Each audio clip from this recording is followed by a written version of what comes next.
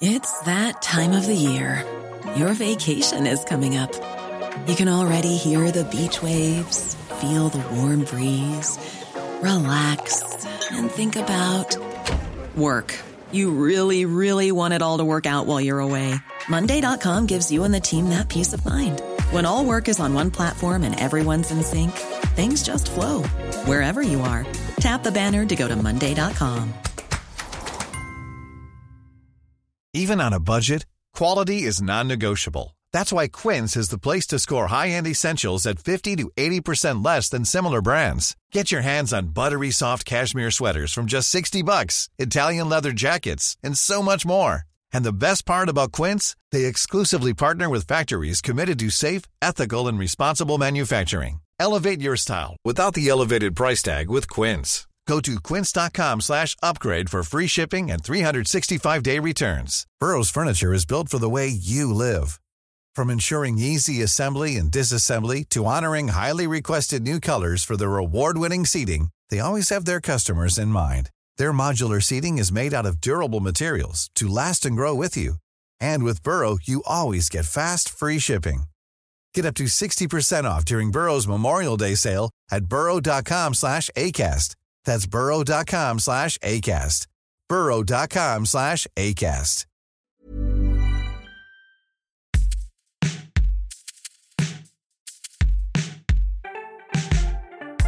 Hello, and thanks for tuning in to this episode of Politics on the Couch. It's been a while. Thanks for waiting. I'm sure you've had plenty to keep you busy. I'm Raphael Bear, by the way. Now, I want you to imagine you're in a room with a young man who is devoted to violence in pursuit of religious ideology, a devotee of jihad, a terrorist sympathiser. What do? I'm going to guess that leaving the room would be quite high on the list of priorities.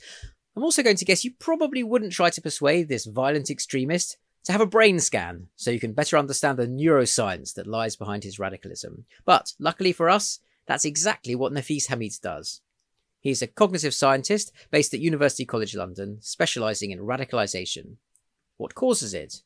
What makes people turn to political violence? What does it do to their brains? And that involves some pretty intense field work. Because to find out how radicalised minds work, you need to get the radicals to answer questions, to take surveys.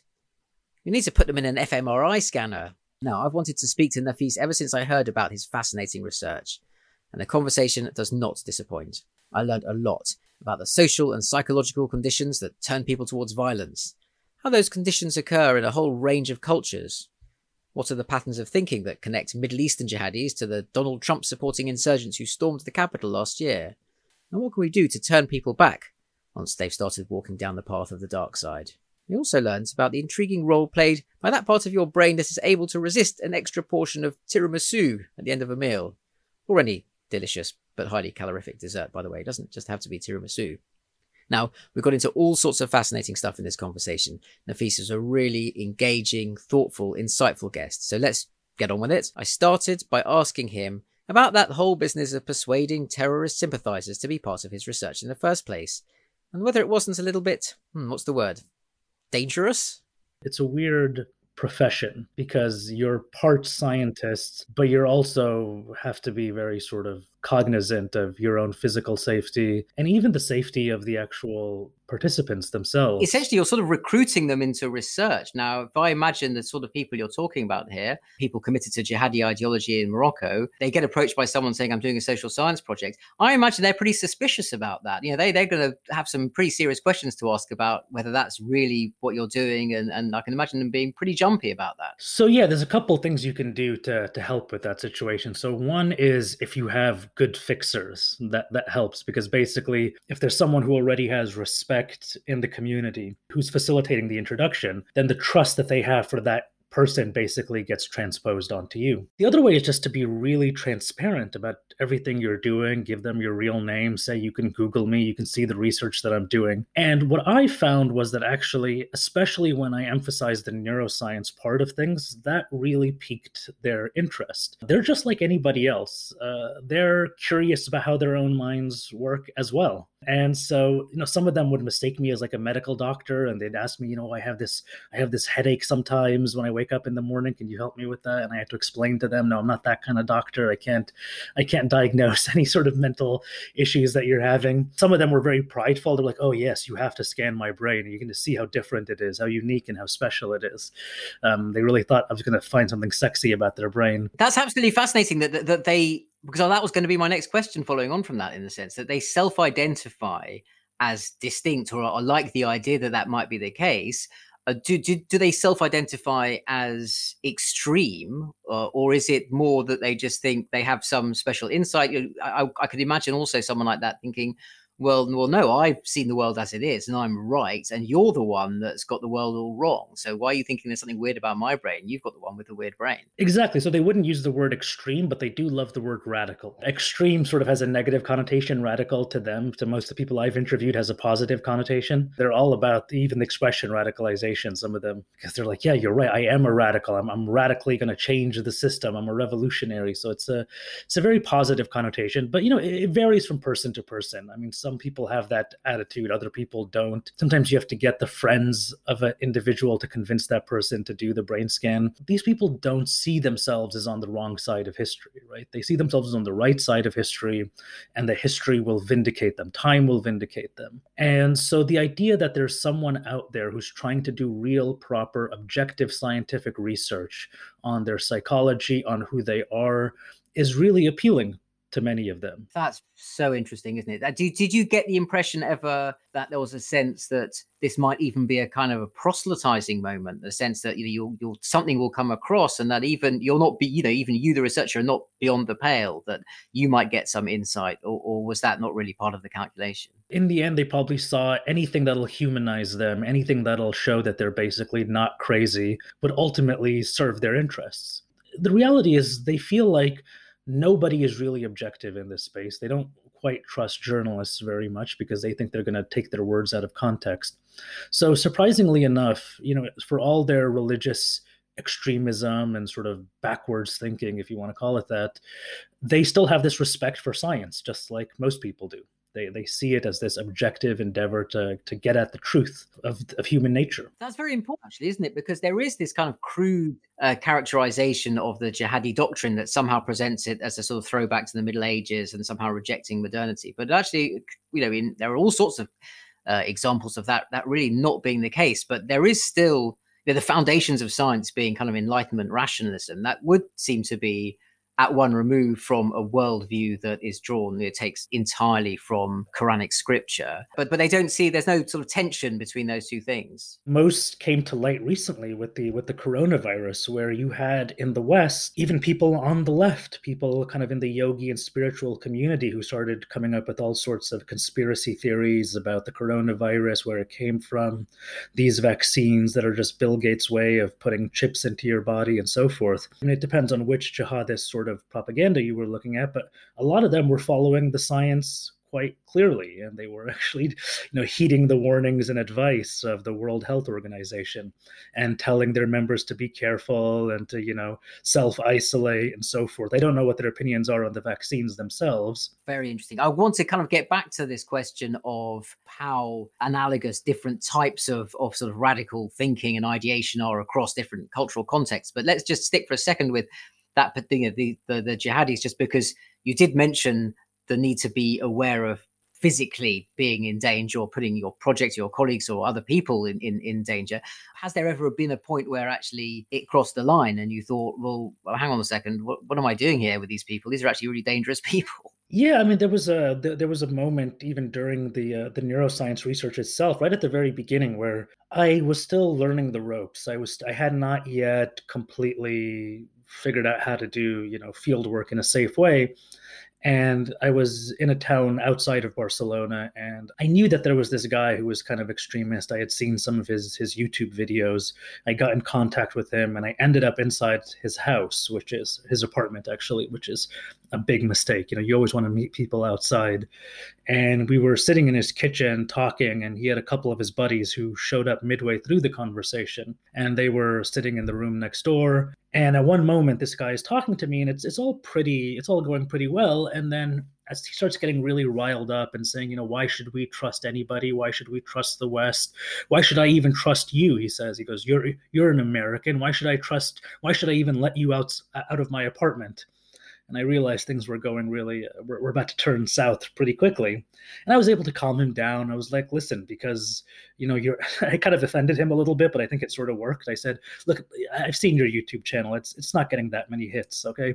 If I interview you and do research on you, people will probably understand your thinking and your psychology at least a little bit better than what you're doing.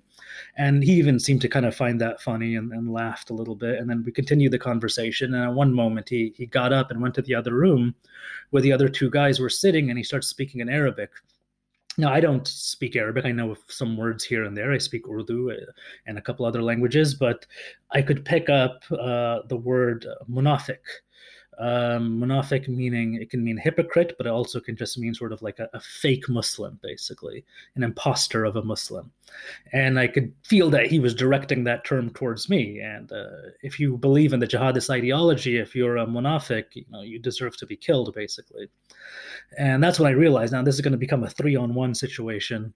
And I luckily I had the time to just kind of crack open the window in the kitchen and slip out, and it was just one story above the ground. So there was a little supermarket kind of thing underneath me that was able to break my fall a little bit as I fell one story, and then I just ran to the local train station and got the heck out of there. That's quite a story. And you didn't at this moment think, maybe I will go and research kind of radical football fans and put them in an MRI scanner because that's a bit safer. I mean, it's impressive that you stuck with the project. There's something to be said about that. I mean, I think I was like 29 years old at the time, 29, 30 years old. So I was closer in age to the very people that I was studying. I think the average age of a lot of foreign fighters was like somewhere in the mid-20s. And I do think there's something about being a younger man that you seek out some sort of adventure. You kind of want to be a little bit out in the danger zone. And that's a big cornerstone of our research, this idea that people don't just want security and comfort, that they actually want to sacrifice for something that they think is important. That's a strong human driver that I think in a lot of our economic systems and our social policies, we miss out on. We look at people as rational actors who are trying to maximize sort of positive feelings or optimize well-being in some way. But actually, we do want to sacrifice. So we have an expression that we use called devoted actors. And that's the lens through which we look at civil rights activists, LGBTQ activists, people who are fighting working on the environmentalist movement, people who are followers of Mahatma Gandhi, Nelson Mandela, Martin Luther King Jr.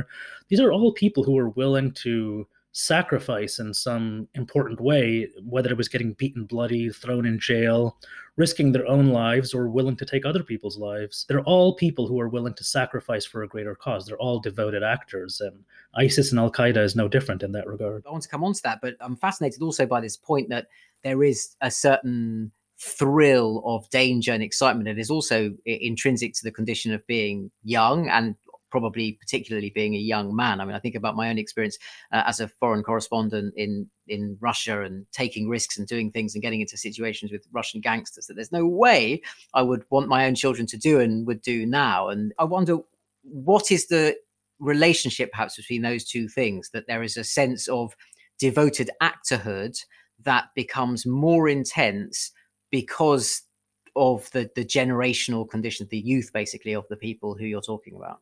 There could be a biological component to it. When you're younger, you have a little bit more testosterone, but I actually think it's a little bit more social than that. When you're young, you don't have a family yet, basically. You don't really have responsibilities or commitments to anyone. So there isn't really a way in which you can become a devoted actor in your own domestic life. Unless you're taking care of your family, your parents or something. Most young people sort of have their hands free, and they want to still do something. They have this devotional desire that maybe later on gets transferred to being a father or a mother, taking care of children, running a business, having employees, and so forth. When you're younger, you don't really have those responsibilities yet, but you still have that same impetus. You still have that same desire to want to devote yourself to something that's not just about your own moment to moment pleasure in life. And so that gets then transposed onto more sort of broader social aims and goals. And plus, the culture valorizes it as well. The young man going off to war to fight for his country or so forth. So there's a whole cultural milieu of TV shows and movies and books and so forth that create this archetype that young men are particularly raised with, this hero's journey that they're supposed to go off on. So it's part biological, part psychological and part social. Right, and that raises this really interesting question of when the devoted actor, the value system that is animating them is kind of broadly aligned with the cultural value system that they've been raised in, all the sort of compass points pointing in the same direction. Presumably you can be radical with your beliefs, but without necessarily then crossing over into hostile to the rest of society or prepared to commit acts of violence. And I wonder what needs to be the conditions, do you think, where the devoted actor feels they need to reject whatever they've come from, their family, their social environment, and dedicate themselves in sort of exclusively to a cause. So that seems to be a different kind of order of radicalization.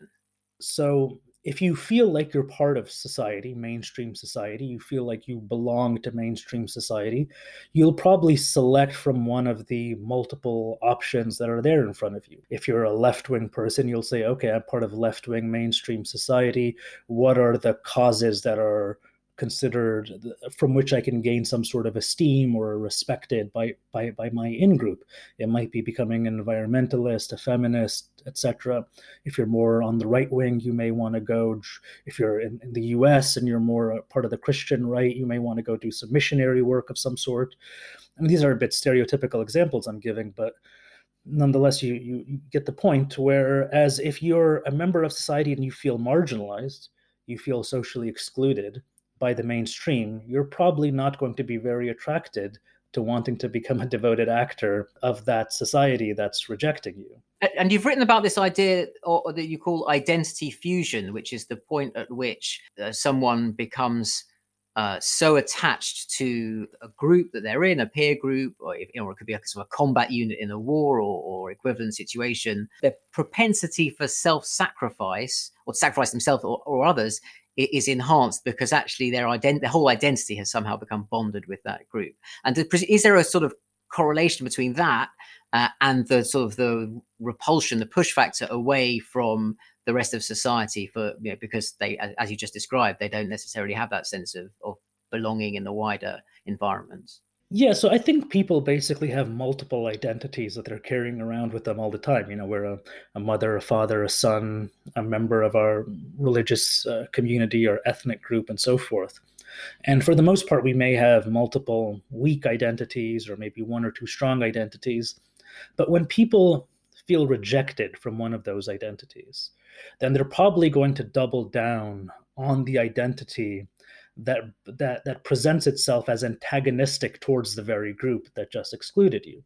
So again, if you're a young Muslim youth growing up in Molenbeek, for example, in Brussels, where I did a lot of field work, you feel rejected by Western society. Well, there are groups like ISIS and Al Qaeda that's basically saying, we told you that they were going to reject you. We're here fighting for you. Come join us. You already share an identity with us in the sense that you're Muslim and we claim to be Muslim as well. And it enhances the attraction of that movement in the face of that social exclusion. And then you probably have a couple of friends who are also kind of being exposed to the same environment, the same ideology.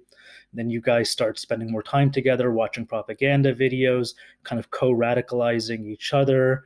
It's a very similar process of what you see of any young people doing, which is peer pressure and the way you sort of ratchet things up amongst each other. Who's going to be the first person to do drugs? Who's going to be the first person to rob a store or something? It's the same sort of cajoling kind of effort. Who's going to be the first person to venture to Syria? Who's going to be the first person to make contact with an Al-Qaeda recruiter or something? Right. Yeah. So exactly. So you get this sense both in the digital sphere in particular, but obviously, as you just described, in the real world as well, of once you have a group who are committed to the same sort of devotional idea. They bid each other up, and presumably there is alongside that a fear of losing respect, a fear of exclusion. If you're the one that goes, hey guys, you know what, I think we might have gone a bit too far here, that sounds a bit scary, I'm going to go off home. But the other dimension to that, like presumably there has to be some other push factor away from, say, so, you know, sort of a family environment. I'm thinking about the example of the sort of Brussels jihadi in the making, who, as I understand it, they're not just thinking, you know, Belgian society, secular Western Belgian society despises me and has rejected me, but they're also susceptible to the idea that my own parents have become bad Muslims. You know, they're not really doing it properly. And that's a very much outside of the religious context. That's quite a typical kind of first, second generation immigrant thing as well, isn't it? The feeling of, well, my parents, they don't really get my life because they came from the old country and they hang out with their old friends. They don't really understand what it's like for me, my generation, in this environment. Yeah, so we talk about in our research and in other people's research this idea of credible messengers. If you're going to try to change someone from one moral community to another moral community, and by that I just mean if you're going to take someone from being on the left wing politically to the right wing, if you're going to change someone from being a mainstream Christian to a mainstream Muslim, anytime you're asking someone to change their moral community on any dimension, even from one nonviolent group to another nonviolent group, you usually need a credible messenger, an actual person who you're going to be interacting with, who has to have two very important qualities. You have to first see that person as being trustworthy, which means you basically see them as benevolent. You see that that person's incentives align with your own. They don't have any other ulterior motive. They're not getting some sort of commission. They're not being paid to come and convince you of something. They have no other interest in your well-being.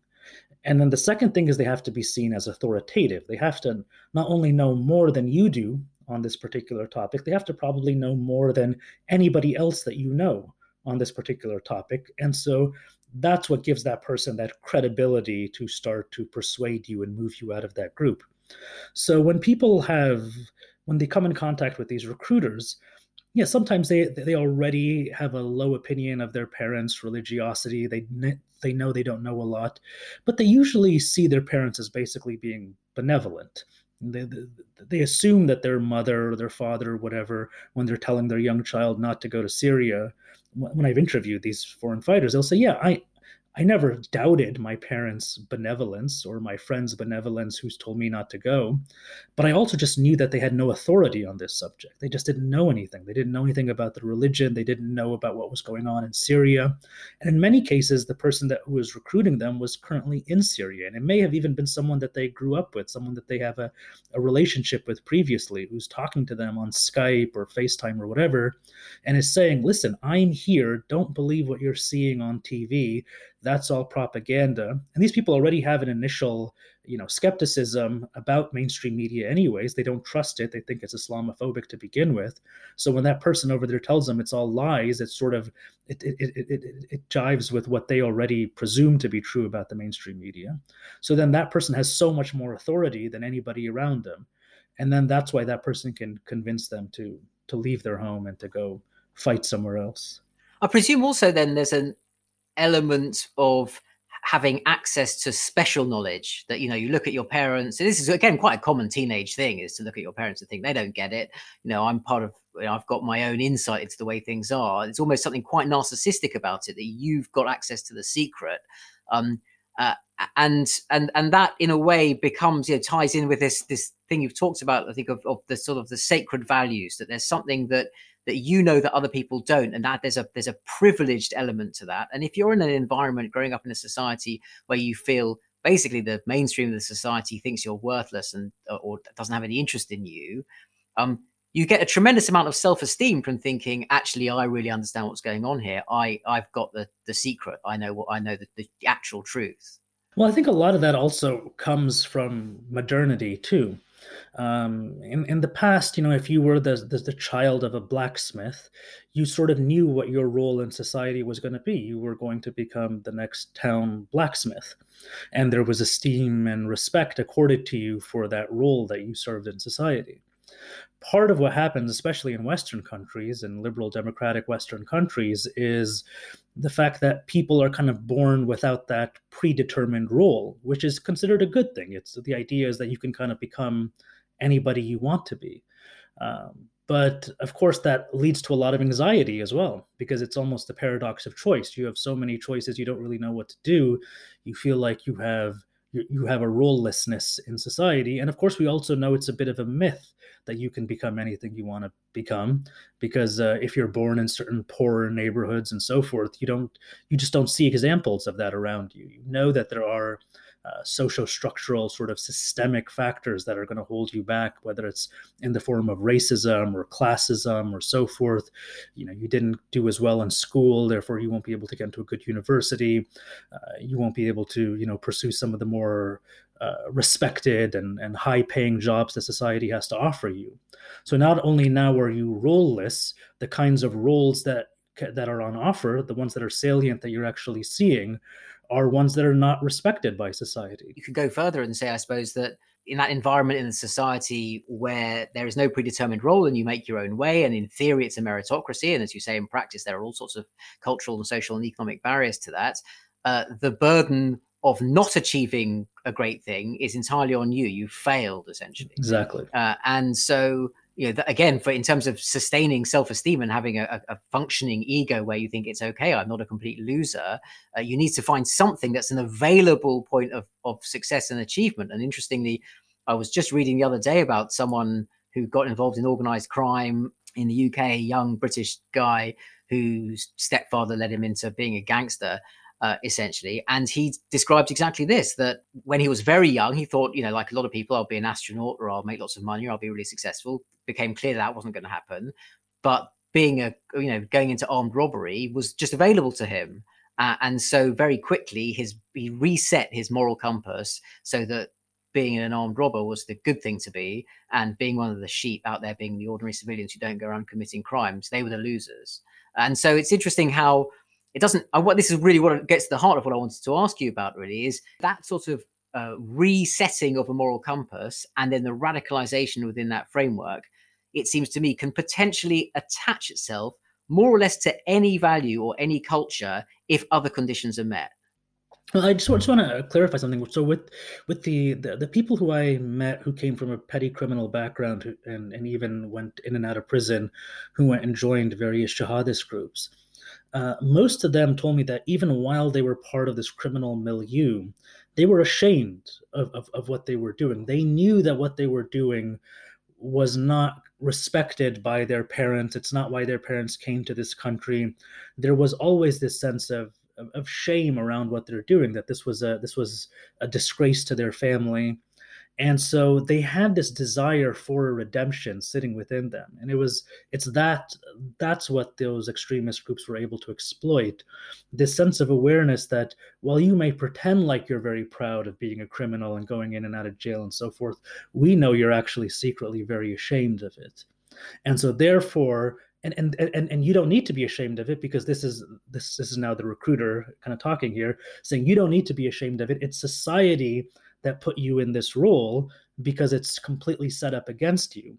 And so now we're going to offer you another role, which is to be a revolutionary and to fight back against the system that put you in this very bottom tier role in society to begin with.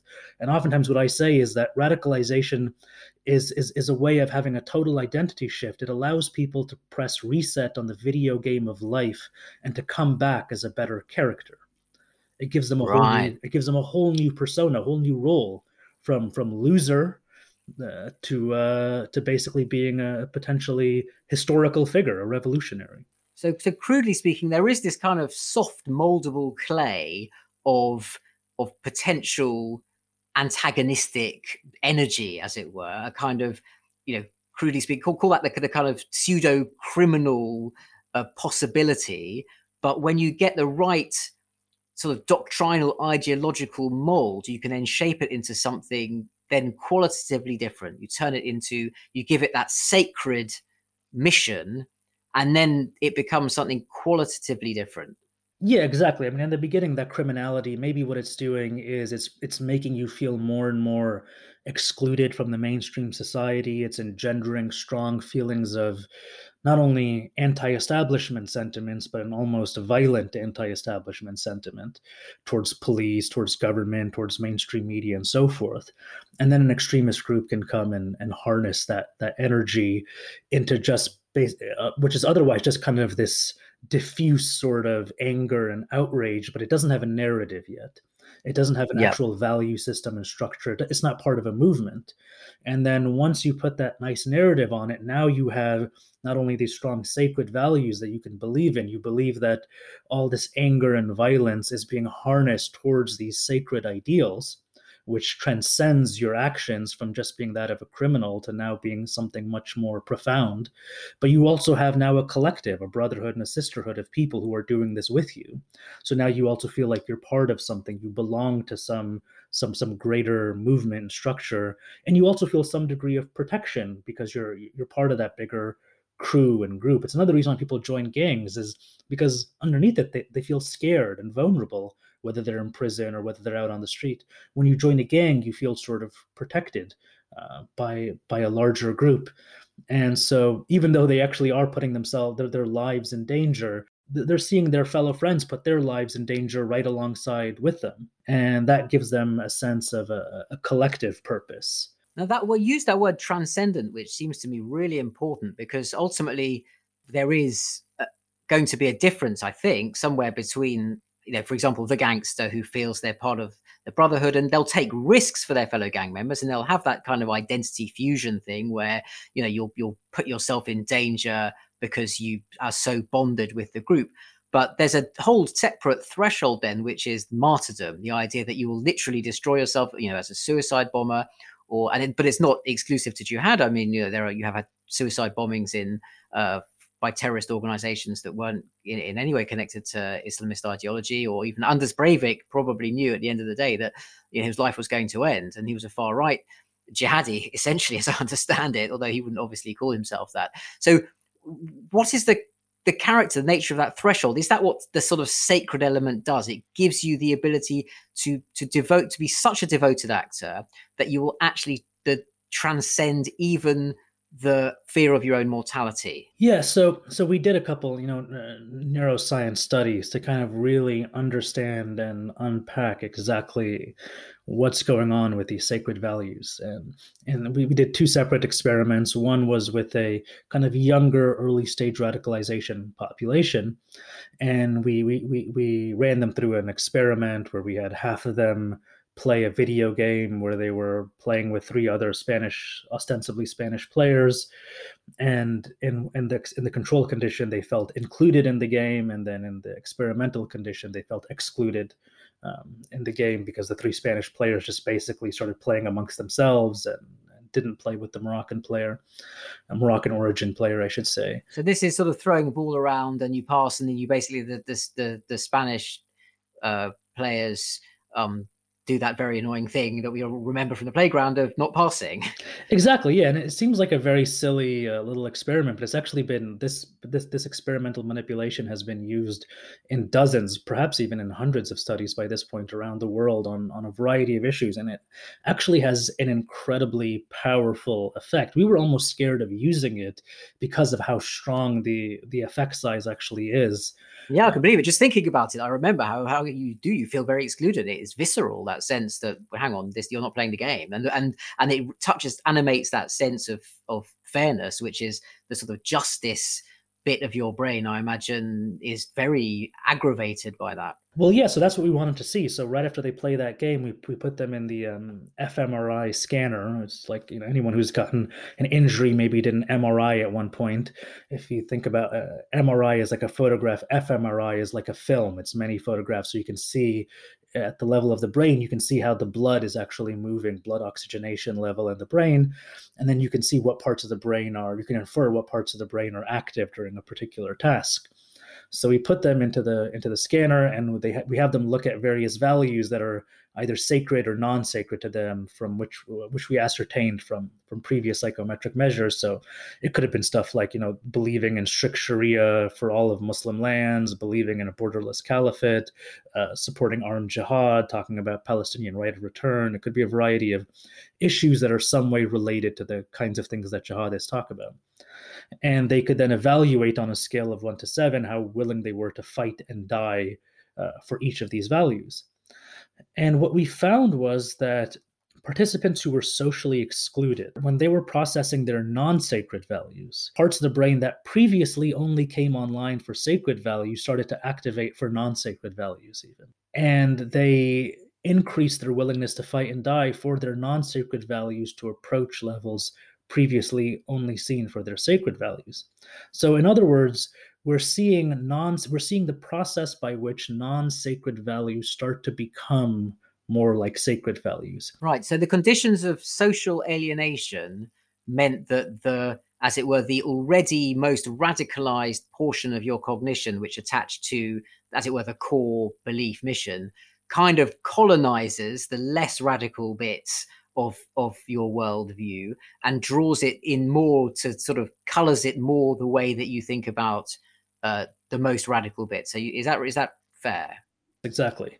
And this is really worrying, because if you want to persuade or negotiate someone, usually the best thing to do is to first talk about their non-sacred values. Again, this is not just with jihadists, this is with any group, because those are the values that people are somewhat open to talking about and debating and thinking about and so forth. But as soon as they start becoming into the sacred value category, what we know from previous research is this is when people will get really offended if you try to persuade or try to adjust these values in any way, because now it's become much more closer to their sense of identity, and it may even lead to a backfire effect where they may want to socially distance themselves from you, not even talk to you, cut you out of their life entirely if you try to touch their sacred values in some way. So what we're seeing here is a person who is becoming less and less reachable, if you will, by people outside the extremist group, essentially. And so this is presumably why, if you're in the business of recruiting to extremism, you want to animate that sense of alienation. You say to people, you as we were saying earlier, you really reinforce this sense of, your parents, they're wrong, they're the wrong kind of Muslim. Or if you're in the gang, you say, those other friends you're hanging out with, your school friends, they're all nerds, forget them. Because what you want is to animate, to facilitate exactly that process by which, as it were, you get whole brain radicalization as opposed to sort of partial. Different ways that they'll do that. They'll do it directly through one-on-one contact with an individual whom they're grooming, and they'll try to get them to see their friends, their family, their community through the lens of social exclusion. But the actual terrorist attacks themselves aim to do that as well. And ISIS talked about it explicitly in a well-known article called Extinguishing the Gray Zone, where they basically said the point of carrying out these soft target terrorist attacks is that it'll lead to a backlash in policy. They were basically implicitly saying that we want the right wing to rise up. We want Islamophobic rhetoric in the media. We want Muslims all over the world to feel persecuted, to feel like there's special laws now that are being applied only to them. So that way it can amplify that feeling that you are not truly a member of our society. You are somehow a second-class citizen. You trigger the policy backlash, you stoke the polarization, which then forces the choice at, probably at a subconscious level to some extent, of loyalty, and therefore makes the sacred value the salient one in the cognition of the person who people who are likely to be useful to you as assets, as it were. Exactly. That's the goal. In your reading of this, so I'm fascinated by this, is a tipping point, a kind of a point of no return, or is it they're just this ongoing spectrum and you can't necessarily say at this point someone's just fully immersed? I wouldn't say there's a tipping point, but I would say the signs to look for is how many social ties that person still has into non-extremist networks. Once their entire reference group and all their peers and their loved ones and everything are just other members of whatever extremist group they're in, at that point, you're going to have a really hard time pulling that person out. In my experience, the only way someone like that gets pulled out of a group is usually because they were then persecuted by that very group in some way. They were mistreated. Let's say they went to Syria and like ISIS raped their wife or something. They have to have something jarring like that happening for them to go, okay, hang on, I need to get away from even these people. And then they'll look for an exit strategy. Right, exactly. So the idea of disillusionment, which should in theory be a very powerful way of bringing people back when, as it were, they see the truth about the character or the nature of the movement. It's quite a lot to ask to sort of to wait for that to happen. I mean, do you get a sense traditionally that also comes with age? And going back to what we were saying earlier about young people being susceptible to certain behaviors, is there evidence of people just kind of growing out of their radicalized state? Do they start to regrow a more nuanced set of social contacts, or do you really have to intervene to do that? Sometimes when people get older, they may decide that they just have other priorities, because being part of this extremist group can take up a lot of your energy. For example, members of Al Muhajirun here in the UK, they have to spend a lot of their time in Al Muhajirun activities. And at some point, they want to start a family. They need to work more hours. They need to make sure that their kids have enough, money that they can actually give their kids a good life and so forth. They may just slowly, become less and less involved in the activities of the group. That can mean that they are now getting more and more embedded in other social networks. Oftentimes, they're not talking about politics to those other networks. They can just be coworkers and so forth. But again, at a psychological level, what's happening here is that they are now expanding their identity to not just the extremist group. Now, because they have coworkers and neighbors and the parents of the friends of their children who are not part of the same religion, maybe, or not part of the same interpretation of their religion, all of a sudden their identity is now expanding to include these other people, and therefore they now have new social ties. And at that moment, there can be interventions or whatever that may be able to more actively try to pull the person out of the ideology. Right. And it suggests that there is then at that point an investment in, for want of a better word, a kind of a secular future that's available in the current world, which can compete with the idea of having the ideal future in the next world. So because this is why I'm endlessly fascinated by the idea of martyrdom, which exists across all sorts of cultures, but has been so effectively weaponized as a status in the jihadi ideology. Are you able to see at a level of brain activity a sort of a pinnacle of radicalization where you are willing to extinguish your own existence on this earth in order to sort of fuse entirely with the sacred value?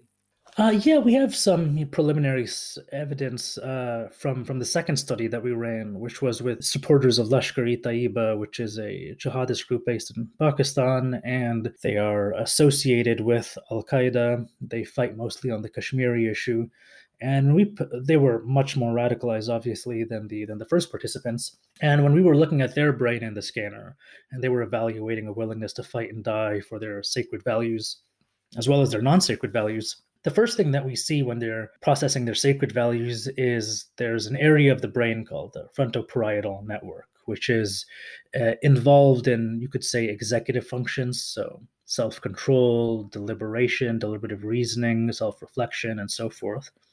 This part of the brain deactivates for them when they're processing their sacred values. You could say colloquially that part of the brain is offline at that moment. In that frontoparietal network, there's a specific part of the brain called the dorsolateral prefrontal cortex, which usually works in tandem with another part of the brain called the ventromedial prefrontal cortex. And the DLP, the dorsolateral prefrontal cortex, is, again, deliberative reasoning, self-reflection, and the ventromedial prefrontal cortex is associated with subjective values, sort of like, what do I want to do? What do I feel like doing? What do I desire? And in most of our lives, these two parts of the brain work in tandem with each other. So For example, if you're out in a restaurant and the waiter brings you a menu for dessert and you see a nice tiramisu on the menu, you may think, wow, I really want that. That looks really tasty. Well, that would be your ventromedial prefrontal cortex. It's your subjective value saying, I want that. Now, then you may stop and go, well, actually, that's a lot of calories. I just worked out today. I'm going to work out tomorrow. I'm trying to lose weight. That sort of extra deliberation and thought would be associated with the dorsolateral prefrontal cortex. And these two parts of the brain fire in tandem, and they work and they activate. And sometimes one or the other wins out. You know, maybe the deliberative reasoning will win out, or maybe just the desire itself will win out.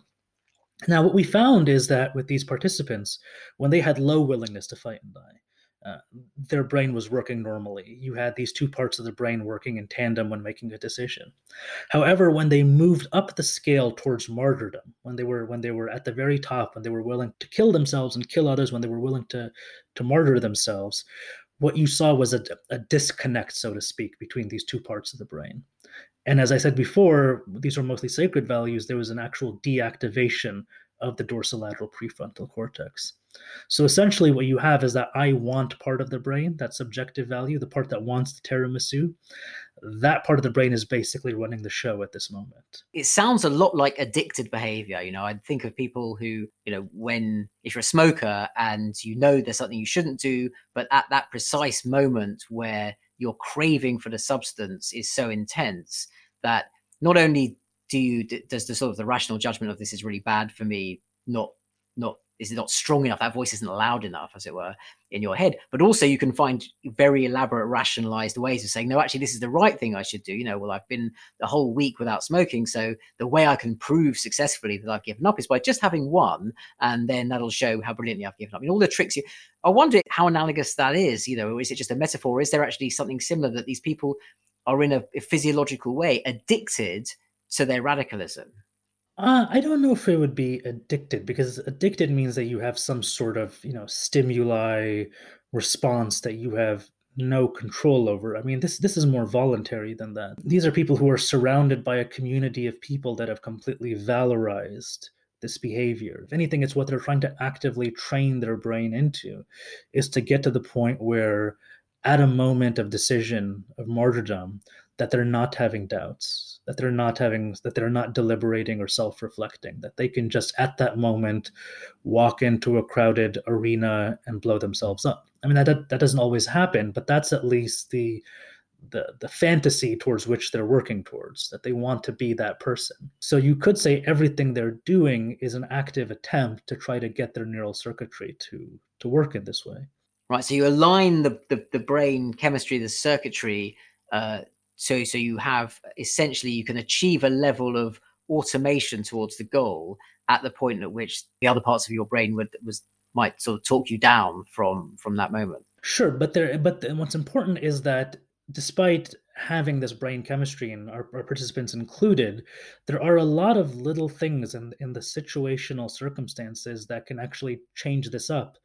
And so we actually found an intervention that we employed in that very experiment that I was just talking about with the Lashkar-e-Taiba supporters, where in the second part of the study, we had them passively look at their values again and just see what they rated in terms of their willingness to fight and die for each value. But this time they could press a button and they could see what the average community, the average response of the community was to this same willingness to fight and die for this issue. Now, these were not other supporters of Lashkar-e-Taiba. These are just other Pakistani people from their neighborhood and from their community. And they believed that this was authentic data because they knew we were out there doing surveys and so forth. So they knew that we had this data. But in reality, we actually made up the data to create an experiment. So half the time, what they saw was that their community basically aligned with their own willingness to fight and die. So if they said 7 out of 7, I'm willing to murder myself, the community said 7 out of 7. But then the other half the time, the community had something lower than them. So maybe they said 7 out of 7 on an issue, and the community said 4 so out even of quite 7. So even quite radicalized people, very radicalized people, there is still a residual need or interest in calibrating yourself to a notional peer group somewhere. It's people with whom you might compare yourself and say, well, you want to achieve some sort of equilibrium with what the rest, a wider group of people think. I mean, I find that actually both reassuring and a little bit surprising in the light of what we were discussing earlier. There was two results that came out. So after they see that the response of the peers, they then reevaluate their own willingness to fight and die, and then they come out of the scanner, and we do a bunch of post-scan studies. What we found is we had asked them how they felt when their peer group, their community members, didn't align with their willingness to fight and die, and they showed moral outrage. They said they were contemptful, they were angry, they were disgusted. Nonetheless, when they reevaluated their willingness to fight and die, they conformed. They conformed to the social norms, to the peers' average response. And not only that, we saw that the area of the brain that was previously offline, the dorsolateral prefrontal cortex, the part of the brain that's associated with deliberative reasoning and self-reflection, that came back online. That came back online, and it predicted the degree to which they were going to lower their own willingness to fight and die. So it shows you that despite the fact that they may be a little bit jarred and angry and upset that their community does not share their willingness, their level of commitment to sacrificing themselves for these values, they are nonetheless susceptible to that peer pressure. They will not necessarily change the content of their values, but they will change the behavioral commitment to the values. So you may not be able to use this peer pressure to actually change their ideology, but you maybe can lower their willingness to actually engage in violence on behalf of this ideology. Right. In terms of a social outcome, that would be a win. I mean, I find that encouraging. And in light of what you were saying earlier about what are the types of the authority, sense of authority and benevolence being those two things that will communicate the message reliably. If you think about creating institutions or finding the right people in a community or the right messengers who will authentically give off a sense of benevolence and authority and that peer message, it seems to me you do have a model for potentially effective de-radicalization, which is a problem that policymakers have been grappling with pretty unsuccessfly over the last decades. Yeah, it gives us some insights, at least into what we call disengagement. So disengagement is where you no longer are active in the movement that you were previously a part of, but you don't necessarily give up the ideology. From a security point of view, that's kind of good enough. Yeah. They're not willing to do anything violent. They're not going to hurt anybody. And, it's a free society. They can believe whatever they want to believe. In the long run, you would hope that maybe some of them will actually give up some of the ideology, or at least move some of the values from the sacred column into the non-sacred column. That's very hard to do. It's pretty idiosyncratic. And I would say from a policy point of view, if that's what you're aiming for, you're almost kind of jumping the ship a little bit. You're jumping a little. You're biting off more than you can chew, really, because you should just first be focusing on disengagement and then maybe de-radicalization. Right, and as we discussed earlier on, you need probably a wider social, cultural, and economic context where the 12, 13, 14-year-old kids of first and second generation immigrants aren't being made to feel that they have literally no avenues for succeeding on the terms that the Western liberal democratic society is pretending to offer them. That's a very big policy ask. That isn't really a security issue. That's a kind of macro political social problem that is going to be generations to resolve. Exactly. And there's a crucial thing about that second study about the peer influence being able to reduce people's willingness to engage in violence that connects back to the first study about social exclusion. This intervention only works if they see that community as their peers. If they see them as being if they see themselves as being a member of that community that's telling them, hey, don't engage in this violent behavior. If they don't see themselves as a member of that community, then the norms of that community will have no impact on them. It's basically just another outgroup. And that's why it's so important to not break social ties with people who are part of extremist groups. I know people who got upset with family members I mean, we can talk about jihadism. I know people who got upset with family members because they voted for Donald Trump, and they defriended them on Facebook or unfollowed them on Twitter or Instagram and stopped talking to them and stopped taking their calls. Well, once you start breaking off those social ties, now your norms, your values, your influence has basically just been completely taken out of the picture. You're essentially just handing this person over on a platter to the extremist group, in which case the extremist group and other members of the extremist groups are going to be their only peers. And therefore, you would need the whole extremist group essentially to de radicalize all at once in order for that individual person to be influenced by it, which obviously is not going to happen. Yeah, and presumably you've confirmed exactly a whole set of beliefs about your own status as a non-benevolent, non-authoritative figure, because you believe all the wrong things, and you're animating that polarization. I mean, I'm really glad you mentioned Donald Trump. We're kind of out of time, but I was really struck. We all followed the Trump Twitter stream from time to time, and either with horror or disgust or dismay, or tried not to. But having looked at some of your research, I reread the Trump's tweet that you quote after the day after the storming of the Capitol, where he says, and I'm not going to do the accent here, he said, "These are the things and events that happen when a sacred landslide election victory is so unceremoniously and viciously stripped away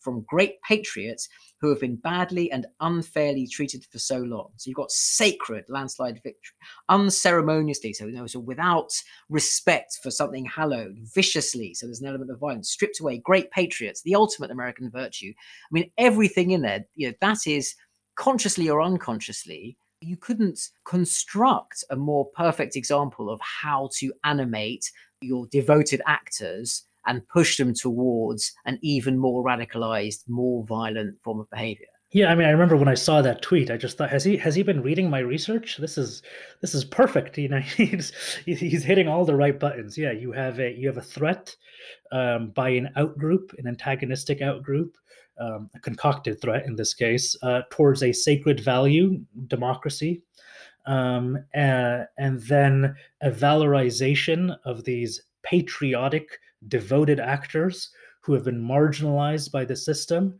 who are now going to rise up as a collective whole and to try to defend their sacred value against this antagonistic outgroup. I thought it was just fantastic. It just fell into my lap, this quote, because it's perfectly, I mean, we've seen it with jihadists, with white nationalists, with other people. What's interesting, though, about the Capitol insurrectionists, that's different than jihadists and other people, is sure, we know that there were white nationalists and some white supremacists who were among them. But I think it's wrong to actually categorize all of them as basically being neo-Nazis or something like that.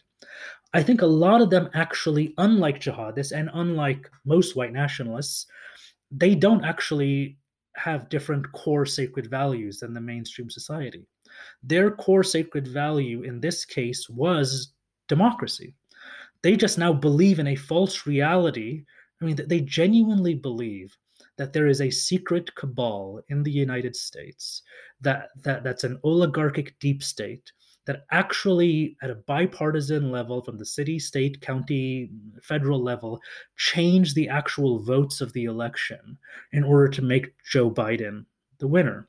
They believe that there is no more democracy, that the United States has now fell under the control of some secret society, and therefore any elections are all just a ruse.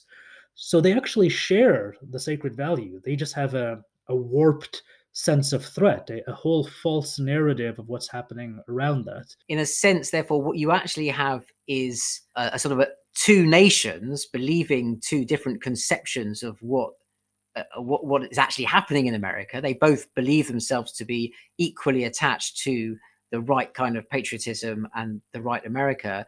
I'm not sure whether I find that more or less encouraging, in the sense that the possibility of reconstructing bridges between them is that a different conversation to the one about de-radicalization, or is it still that question of benevolence and authority, that you need some messenger who will be able to somehow reach across from one group to the other so that people can start going across that bridge? So, well, let's use an analogy with climate change, for example. You have climate change deniers, and of course, you have people who accept that climate change is happening and that it's being exacerbated by human activity. Now, if you ask the people who accept that climate change is being exacerbated by human activity, what is actually going on? What is global warming? You'll find that they are no more informed scientifically than the deniers. They'll start saying all sorts of weird things like climate change is the result of the ozone layer, a hole in the ozone layer, or something like that. The main difference is that they trust scientific institutions. That's all. They just trust that if the scientists have a consensus on this topic, then I believe that. So the people who deny it have very little trust in those institutions. So we can't expect everyone in society to be completely informed on every single issue. That's the reason why we have institutions to some degree that we can trust. That's why you turn to the media to tell you the truth about what's happening, to fact check things. That's why you have intelligence and police agencies to give out reports about who certain rioters were, what motivated them, who these terrorists were, and so forth. You have to respect the judicial system or the or government or scientific institutions. What's happening in society, I think, is not that our fundamental values are drifting away, but that there is a decay in trust towards social institutions. People don't trust mainstream media as much anymore. They don't trust government as much anymore. They don't even trust scientific institutions as much anymore. And there is a point at which we have to really start thinking about societal collapse as a very serious reality. If we don't know who to trust anymore, then it's basically information overload. What Parkinson's disease is basically information overload. It's too much information coming from your peripheral nervous system, your body, into your motor cortex, and your body starts shaking and doesn't know what to do with it. I'm worried that actually, at a societal level, there may be a sort of Parkinson's disease that we're reaching because of the decay of social institutions, which is supposed to be moderating all this information, everything that's going on in the world, dissecting it, analyzing it, and then disseminating the output of what they think is going on. Once that's removed, now you have an information overload where you're actually asking people, you figure it out all on your own. You can't trust anybody. And it's in that wake, it's in that uncertainty, it's in that total lack of distrust in institutions that extremist groups can really start to flourish. Right. So you have a kind of degeneration of the institutional tissue that makes the sort of the body politic hold together and be dynamic and functional. And so to mix the metaphor sort of tunneled underneath the foundations of those institutions, you don't have a place where people who are operating in completely different information spheres and deciding to construct their notion of truth from a completely isolated set of sources that the other group don't recognize, then you've legitimized more or less any worldview as potentially available, and that's how you get your self-esteem. And so the terrorist group, the jihadis or the neo-Nazis, whoever it might be, are in a sort of slightly sinister way reasonably operating in these sort of hypermarket of truth and ideas that will give them a sense of purpose and function. And it's very hard to project or defend one overarching notion of truth and purpose that is a sacred value that everyone can agree on, which is that we should all try and live peacefully in a civil democracy. And there's another player in all this too, which is the actual nation state malign influencers. Countries like Russia that are actively engaging in misinformation and disinformation campaigns, largely geared towards dismantling trust in a variety of institutions. So while they are continuing to weaken that trust, it's then the local domestic extremist groups that can then exploit and take advantage of that diminishing distrust. We're kind of out of time, which is a shame because I feel there's a whole new podcast waiting to happen here. I just need to ask at the very end, I mean, I don't like to finish on such a gloomy note. I mean, it seems from your research, you are not too pessimistic, at least on the sort of individual level, that people can be walked back from the most extreme iteration of their commitment to a cause where they've crossed over into violence. At least you can neutralize to some extent that commitment. Is that fair to say? Do you think that presumably you wouldn't be doing this research if you didn't think there was a way to walk these people back. Yeah, so I mean, I think rebuilding trust in social institutions is going to take a while. And part of that is for the institutions themselves to take a long, hard look at themselves and see, have they done things to earn that distrust? Could the mainstream media be better? Could government be better? Could scientific institutions be better? And I think, of course, the answer is yes, they could be better. So that's part of the problem. And the other part of the problem is obviously to educate people more on how these institutions work. The less you know about how they actually work and the decision-making process that goes on within these institutions, the more susceptible you are to a conspiracy narrative about what's going on behind the scenes. But while we're doing that, that's going to be a long-term process.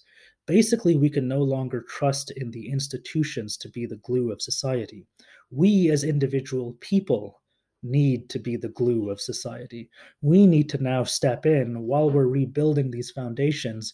We have to be the scaffolding at this point. And that basically means don't stop talking to your uncle or auntie or your friend from college or whatever who now starts to believe in anti-vaccination conspiracy theories or supports QAnon or believes in jihadist ideology or whatever. It's now become your responsibility to maintain that social tie with that person. And that means don't argue with them in the public comment sections on their Facebook posts or Twitter, because that's just going to publicly humiliate them and force them to have to be antagonistic towards you. Try to engage one-on-one with them. If you can do it over DM, fine. If you can get them over Zoom or Skype and actually see each other and hear each other's voice, that's even better. If there's some way you can see each other in person, you now have to be the credible messenger for that person. It's not going to be the BBC or CNN or whatever. You have to be the credible messenger. You have to become the bridge that that person has into mainstream society. So I think now more than ever, the power is in all of us to maintain a sense of social cohesion, while in the long run, we try to engage in the efforts to rebuild trust in institutions. Well, Nafis, you've been a brilliant messenger for some really complicated and fascinating ideas. And I hugely appreciate it. And as part of that process, I really hope as many people share this podcast as possible, because I think it just contains so much insight and useful information. You've been a brilliant guest. Thank you so much. It's been a pleasure being here.